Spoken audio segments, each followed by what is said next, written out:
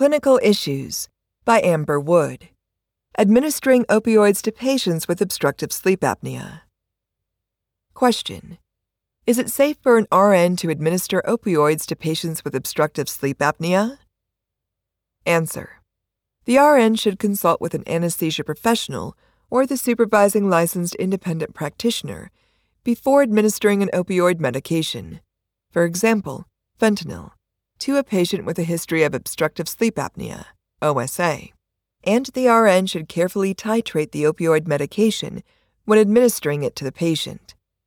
Anesthetic and analgesic medications can change the patient's consciousness, sleep, upper airway anatomy and physiology, arousal responses, muscle movement, and breathing.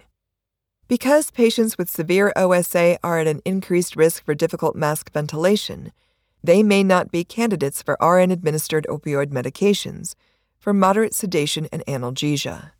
If the anesthesia professional or the supervising licensed independent practitioner determines that it is safe for an RN to administer opioid medication for moderate sedation and analgesia, the RN should take additional precautions, such as being prepared for non-invasive positive pressure ventilation.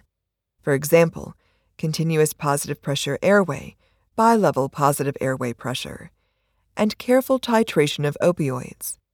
Otherwise, the RN may use non-opioid analgesia techniques at the direction of the supervising licensed independent practitioner. Opioids have a depressant effect on the respiratory system. The use of these medications in patients with OSA may increase the risk of respiratory complications, such as partial or total airway obstruction, that can require positive pressure ventilation with continuous positive airway pressure or bi-level positive airway pressure. Patients with OSA also may have augmented pain perception and opioid potency because of chronic intermittent hypoxia and habitual sleep disruption.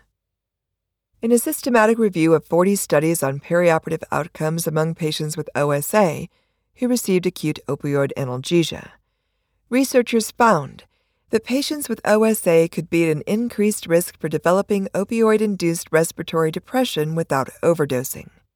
The most critical life-threatening respiratory depression appeared to develop in the initial 24 hours after opioid administration. The researchers advised a cautious approach to opioid use and adequate patient monitoring for patients with OSA.